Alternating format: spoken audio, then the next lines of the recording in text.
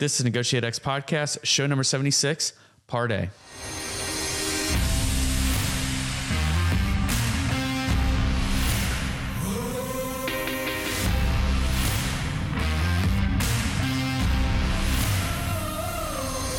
You're listening to NEGOTIATEx Radio, helping you elevate your influence through purposeful negotiations. If you're here looking to learn about how to become a better negotiator in both business and life, then you're in the right place. Stay tuned and be sure to join the others who have benefited from NEGOTIATEx.com, your home for negotiations training and consulting online. Hello and welcome to this special Veterans Day edition of the NEGOTIATEx podcast.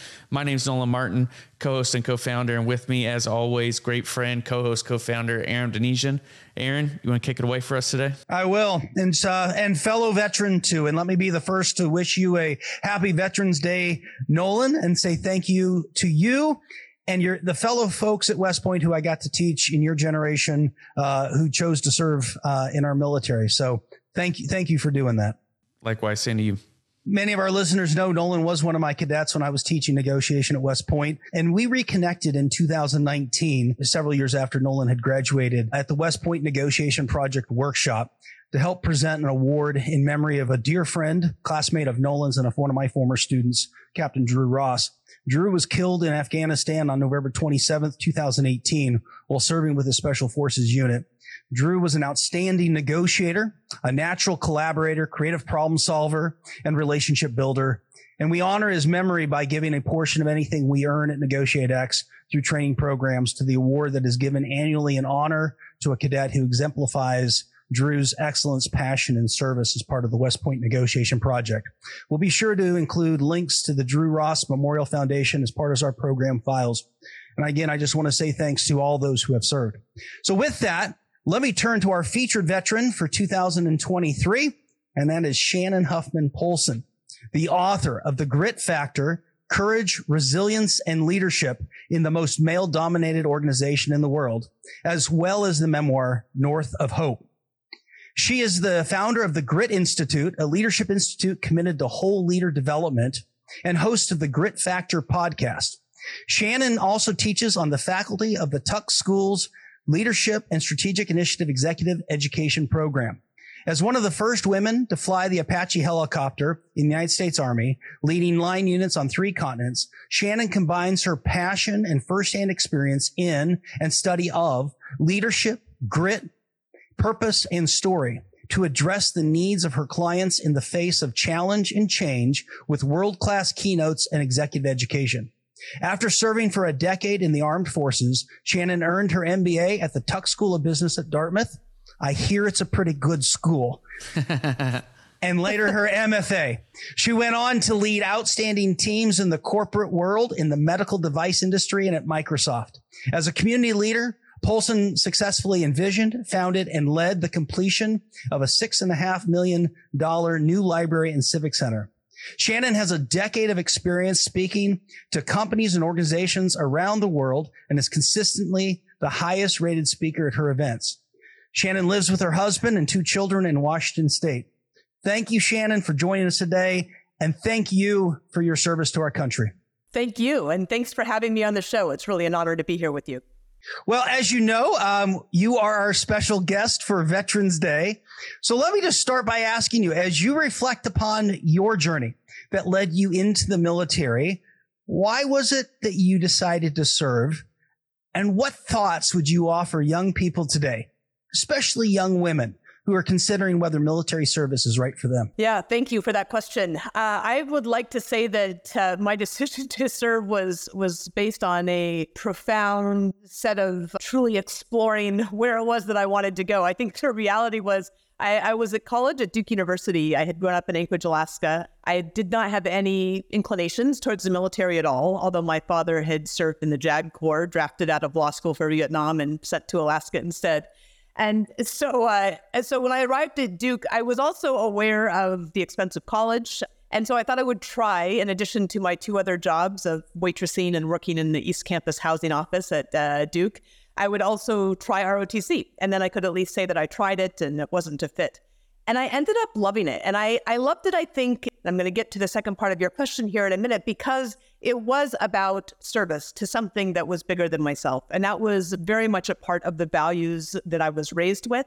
And certainly the values that I probably hadn't articulated, but were very important for me to continue to live. And so that service in support of something bigger than myself was the connection, in addition to a really awesome group of cadets that were a part of it that had grown up, like I had, where we'd worked jobs ever since we were 10 years old. And so it was a wonderful opportunity to be part of a program with a great group of people in service to something bigger than myself. And that is the recommendation I would make to those who are considering it today. Is what is absolutely critical for all of us is to find something bigger than we are to serve and to really have an opportunity to contribute to. And for those who are considering the military, I'd love you to read The Grit Factor, of course, but also look at other stories of those who have served and see if that's the place that you are called to contribute your best self. And if it is, then go for it.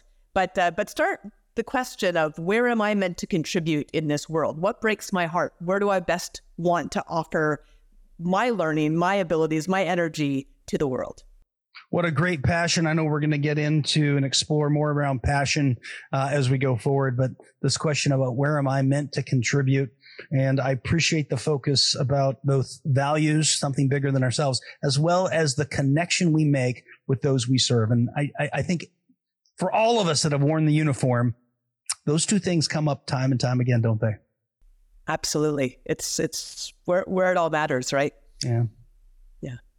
Shannon, you left the service in 2001. How did your time in uniform impact the amazing work you've done and continue to do since? Yeah, that's a really good question. I think it's very difficult or probably impossible to separate those past experiences that we've had, those past opportunities to serve and to learn and to grow, to work with others from anything that we are or that we will become. And in the military, there's an opportunity, as you both know, and much of your audience knows as well, that there's this incredible opportunity to build these very specific skills that are execution oriented and that are problem solving oriented and much bigger than the actual specific task at hand. And so there's no question in my mind at all that the mindset that was honed and developed in the military, as well as that willingness to basically make it happen, right? I think that is something that honestly is in pretty short supply, as it turns out, once you get out. And that has been absolutely indispensable for me, both in navigating, post-service academic environments, as well as post-service corporate environments, and ultimately now the entrepreneurial world, the writing world, and the nonprofit world, in the case of the library that you mentioned earlier. And then as someone who's separated from the Army, what advice would you give me or other veterans on how to successfully navigate this transition? Well, the most important thing, and this is not something that any of us do well, or at least I don't do well, most of us execution-oriented don't do well, is to be patient with the process. That's really, really hard to do. And I would say trust the process. The really incredible opportunity that we have to do out of uniform, which many of us didn't have a chance to do in uniform, is to do that work, to look at your story, to own your story, to shape your story, to really do a deep values examination and say, both what matters to me, not what does somebody else say should matter to me. And sometimes those two things seg, and hopefully in the military they do to some degree, because that's what makes it all worthwhile. But now what really matters to me? Where am I meant to show up and contribute in the world? And it's a hard exercise. It's one that really gives people pause, I think, after service, and can be really disorienting for a while. But it's why I developed the Paths to Purpose 6-week program at the Grit Institute is for this process, is really, what is my purpose? What are these values?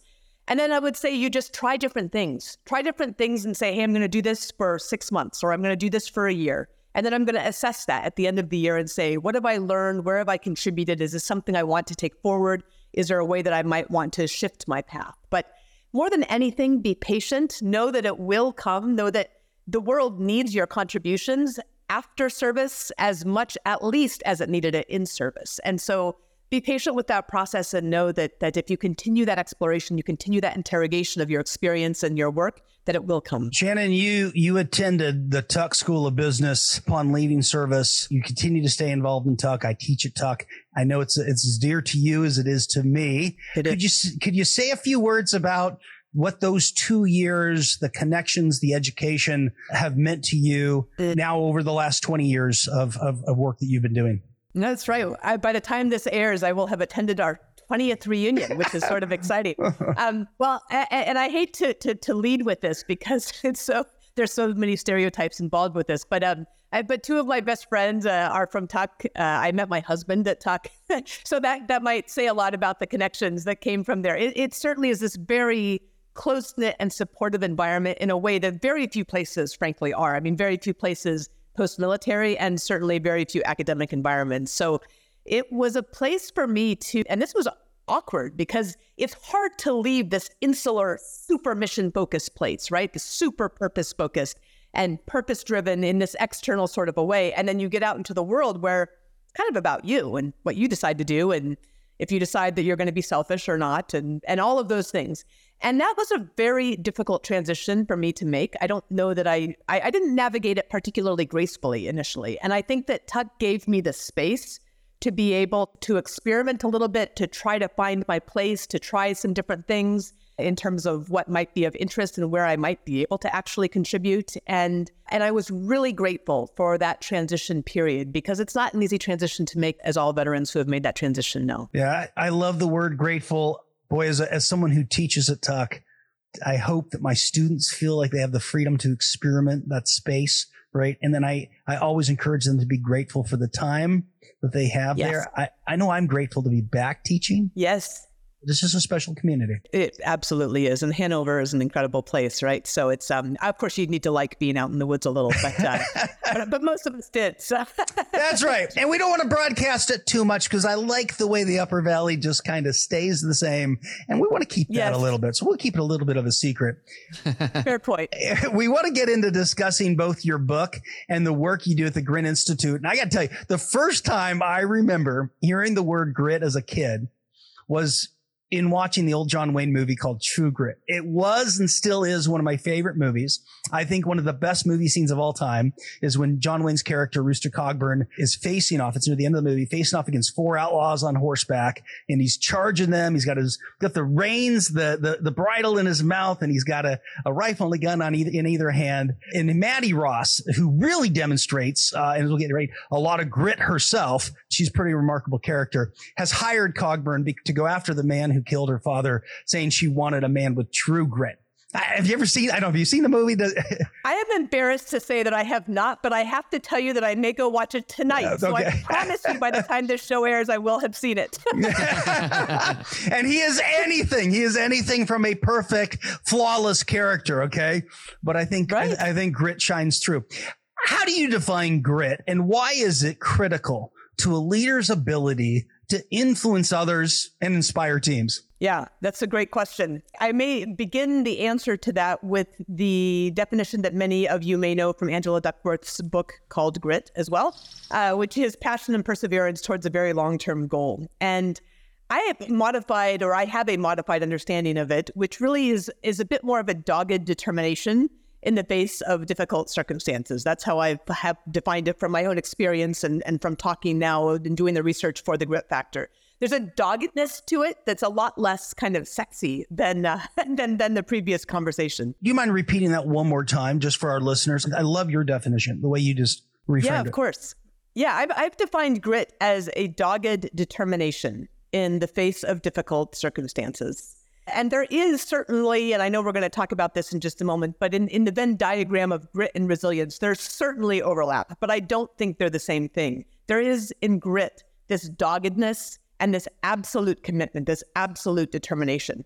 Now, there's lots of nuance to this as well. It's not black and white. It's not this discrete thing that we pop off the shelf when we need it for mile 23 of the marathon. That's not all that it is. That's one of the many things that it is. And so I know we're going to get into some of the nuances here because it is so critically important, but it's a lot more nuanced than we give it credit for. As a veteran, author, business leader, and a professor, what role has grit played in your own life journey and achievements? And are there specific experiences that stand out as emblematic of a gritty mindset? Yeah, thanks for that question. Absolutely. And I know this is something that as we all go through life, we will have opportunities to define this for ourselves. And, as I was thinking which one to share with you, maybe the one that I'll bring up is actually a personal experience I was going to talk about the library, which certainly required massive amounts of grit over 6 years of nonprofit work. But, I'm going to back up actually and to an experience that happened just after business school. It's the subject of my first book, which is North of Hope, A Daughter's Arctic Journey. And I was working at Microsoft. It was my second job after business school. I was working in finance, which was very much not the right fit for me. And lots of spreadsheets and lots of kind of clunky applications that we were trying to make work together. And I'd only been there for 6 months. And I was visiting my brother down in Portland, Oregon. And we were walking through a market and my cell phone rang and I silenced it in my purse. And we continued to walk through the market and find a couple of fun things to purchase and bring home. And then we got into our respective cars. I was going to be heading back up to Seattle and he was heading back to his home in Hillsboro. And then I looked at my cell phone and the text message on my now somewhat old cell phone, I guess, 2005, was a 907 area code, which is for the state of Alaska, where I'm from. And it ended with the 3 digits 911. And I called the number and the other end picked up and they said they were the police in Kaktovik, Alaska. And Kaktovik is a tiny little Inuit village off a barrier island off the northeast coast of Alaska. And I knew that my dad and stepmom had been on a kayaking trip on the Hula Hula River. It was their 16th anniversary. They had done a lot of Arctic trips before, but something must have happened. And they asked if I was a daughter of Richard and Catherine Huffman, and I said that I was. And then there were words that I'll never forget. And the words were, I'm sorry to tell you this, but a bear came into their campsite last night and they were both killed. And that was more than anything else in my life to that point or after, really, in many ways, completely changed the trajectory of everything. It completely changed the entire life that was ahead of me and how I understood life behind me. And when we start to talk about grit, one of the many nuances of grit, I think, is realizing that you have to face it, right? You have to face the wind. And I use that metaphor all the time from my time in aviation. But I knew that this was something that could bring me down, that I might not recover from. And I had to decide to face it directly. And I remember in the aftermath of that, in that first week, we called the church. We called my dad's best friend who dug his grave in this rural graveyard in Alaska. And we arranged the service and did all those things that you do in that first week. And I remember our priest from growing up came up to me and he said, Shannon, this is, you think that you're feeling this now, but this is nothing compared to what's going to happen in about 6 weeks, what you're going to feel in about 6 weeks. And I remember going back and thinking, okay, how do I manage myself? Like, how do I anticipate this? And I signed up for a grief group and I signed up for a counselor and put those things in place because I knew I was going to need them. And I did need them, it turns out. But then I also started to think about and ultimately arranged to go back and retrace their steps that following year. And that's what the book North of Hope is about, is going back to the Arctic of Alaska, where I had never been, but where they had died, and taking the same trip that they had taken. And I can't pack all of that into this podcast, and we're going to talk about a lot of other things. But I think that willingness to face directly into the challenge that was bigger than any challenge that I had ever anticipated, that I'd ever wanted. It was nothing that I wanted, but I had to make the decision to face it directly and to go straight through it. And that was, I think, an important part of moving through that experience, which is an experience, of course, that stays with you for the rest of your life. So thank you for sharing that. You mentioned it in your book. You discuss it. It's huge. So I know we could spend more time there talking about it. Your entire book, it hits with a pretty heavy hand, and yet I found it very digestible. I just finished it just a few days ago. Oh, great. And as I was sharing as we were coming on, I so appreciated it just for where I think I am personally and professionally. And even as a parent, maybe we can get into near the end how you teach kids to be gritty. There. The protagonists in your book are all women. Yes. I would love to know what your inspiration was for writing the book and the focus you gave to it, and what you hope your readers, regardless of gender, will take from its application for their own lives. Yeah, absolutely. When I first started to think about this, the grit factor, and I called it the grit project for a while, it was as a result of a young leader reaching out to me and asking me to mentor her on an online platform for the same journey that I had taken that number of years before. She was heading down to Fort Rucker, Alabama. She was going to go to flight school, become an aviation leader.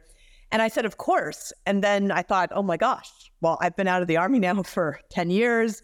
I went to business school. My time in the Army was kind of specific. It was an integration of women into an all-male, combat arms, attack aviation. So it was pretty specific. And so some of the challenges might be specific. So how can I scale what I offer to this young leader? And if I do that work, how do I scale the people to whom it's offered, right? These findings are offered. And that was the beginning of what ultimately became the grit factor. That was interviewing women in the vanguards of their fields. They all happen to be women, right? They're all leaders. They all served in various capacities across the services. We have general officers from every branch of service, aviators from World War II to the present, one of the first women Army Rangers, another West Pointer, of course, Coast Guard, rescue swimmer, and many, many more. And 201, they shared their stories so candidly and so honestly. It was an act of real generosity, truly, I believe. And there are a couple of reasons for focusing in on this particular cohort of leaders. They happen to be women. I had hoped initially that this book was not going to be identified as anything that had to do with men or women, because at the end of the day, there are any number, perhaps the preponderance of leadership books that even still come out only reference male leaders, but there's never any conversation about that. So I had just sort of thought that could be a subtle thing, but it turns out it may not be subtle after all. But the other thing is, every one of these leaders faced what the Stanford law professor, Deborah Rode, who's recently passed, called a double crucible. And you've read about that in the book. And that concept really applies to the idea that these leaders had to face the challenges of the job, which all of us in uniform know, right? Many of them were in combat. Some of them coordinated logistics across the entire theater in Iraq. Some of them flew combat missions. I mean, any number of things they had to manage, like all of us do. On top of that, they had another complete challenge, which was to negotiate those really difficult positions and skills in environments where they were often not wanted, they were frequently not respected, they were sometimes actively opposed. And so that is this concept that is the double crucible, which is basically double the grit. So I figured if anybody's got double the grit, anybody, male or female, can learn from these leaders that have double the grit. And that was really the idea and the inspiration behind providing these stories. The last piece that I would mention is that women often don't tell their stories. And in the military, unless you're a Navy SEAL, with apologies to the Navy SEALs, people don't tend to tell their stories.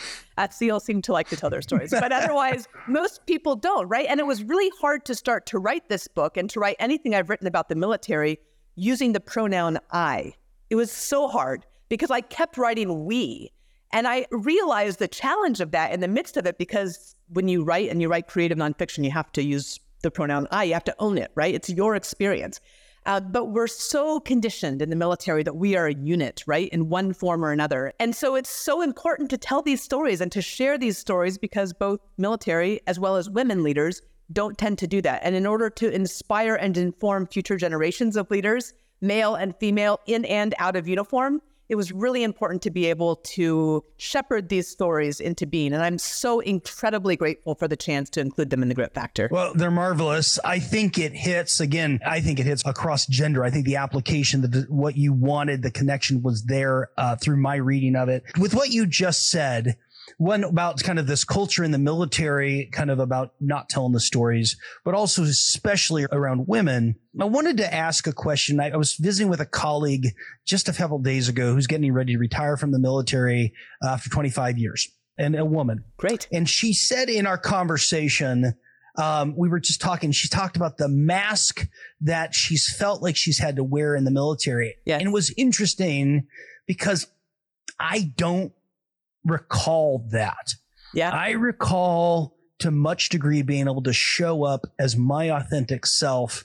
And I just wondered if you could kind of maybe talk to this idea of a mask, and because of this double crucible and how hard it is to kind of navigate those waters. Yeah, I think that's a great way to describe it. I know the reason that I ultimately decided to get out at the end of my commitment was in large part because I felt like I had to be somebody that I wasn't.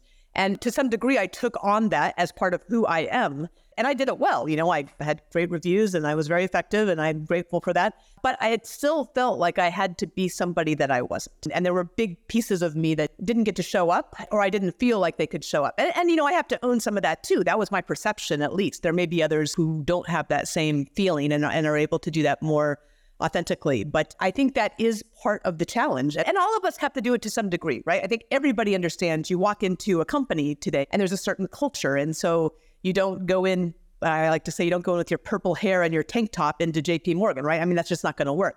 So there are cultures that we have to adapt to, but the military culture is pretty intense. And for women who are moving into all male fields, it's particularly intense. And so, I had my hair cut short and buzzed up the back, because I did not want being a woman to factor into people's judgment of me. I remember I made sure I maxed every PT test, and then I got criticized for that. All she cares about is PT. And I was like, oh my God, you can't win. Right. But at the end of the day, I think it is true that while all of us have to adapt, for a lot of women and for minorities, there is a particularly heavy burden of needing to act in a way that may not feel necessarily authentic to who you are in order to fit into the culture. And it's too bad, because we are starting to understand, I think, a lot more today that we need all kinds of leaders to be effective. We need all kinds of leaders to be able to come in and to accomplish a mission well. And that applies in and out of uniform. And so I hope that that's starting to shift. I imagine it's going to take a lot longer in certain places in the military than others.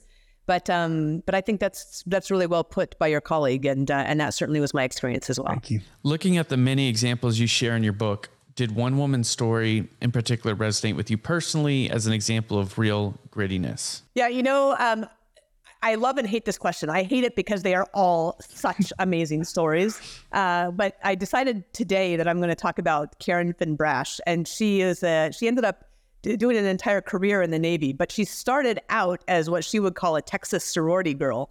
And her father had been a Navy pilot, so she had some understanding of a little bit about the service and what was involved.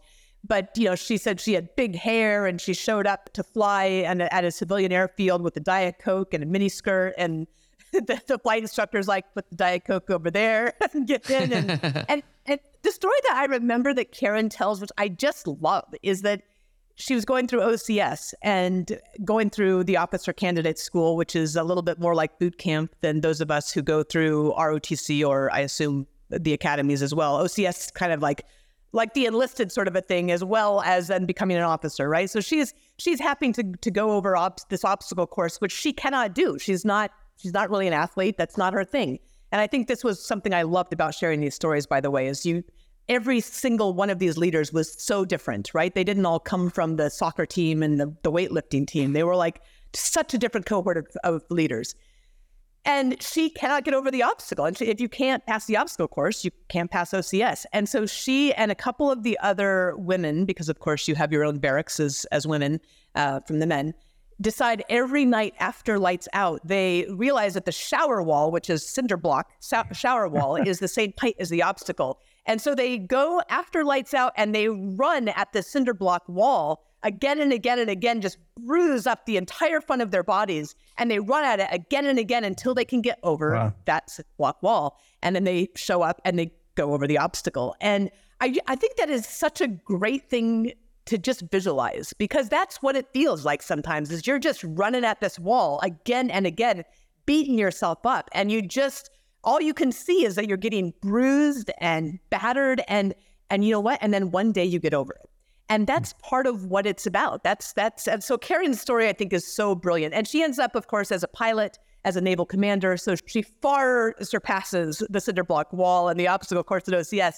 But her story is terrific. And she's now working in the corporate world as well. So she's made that transition into the corporate space and is applying, fortunately for everyone who works with her, those lessons that she learned. So, but that visual is particularly good. There's more elements of her story that will speak to you as well when people pick up the grit factor. But I love that one. Now, we all have those cinder blocks in our lives. It doesn't matter how old we get. Exactly. And just how much do we want to spend those late hours continuing to run at it? And are we willing to bruise ourselves a little bit too to get over it? So, and you have to start to be a little more selective as you get older. You get injured more quickly and it takes longer to recover. Yeah, all anybody has to do is look at me and know I'm not running into any literal cinder blocks right now. They would be. That's right. Hey everyone, Nolan here. I have to jump in and end today's podcast for part A of this show. Be sure to rate, review, and subscribe to the podcast if you haven't already. And also join us next week for part B of this awesome interview. Thank you for listening to NEGOTIATEx Radio, helping you elevate your influence through purposeful negotiations. If you're here looking to learn about how to become a better negotiator in both business and life, then you're in the right place. Be sure to join the others who have benefited from NEGOTIATEx.com, your home for negotiations training and consulting online.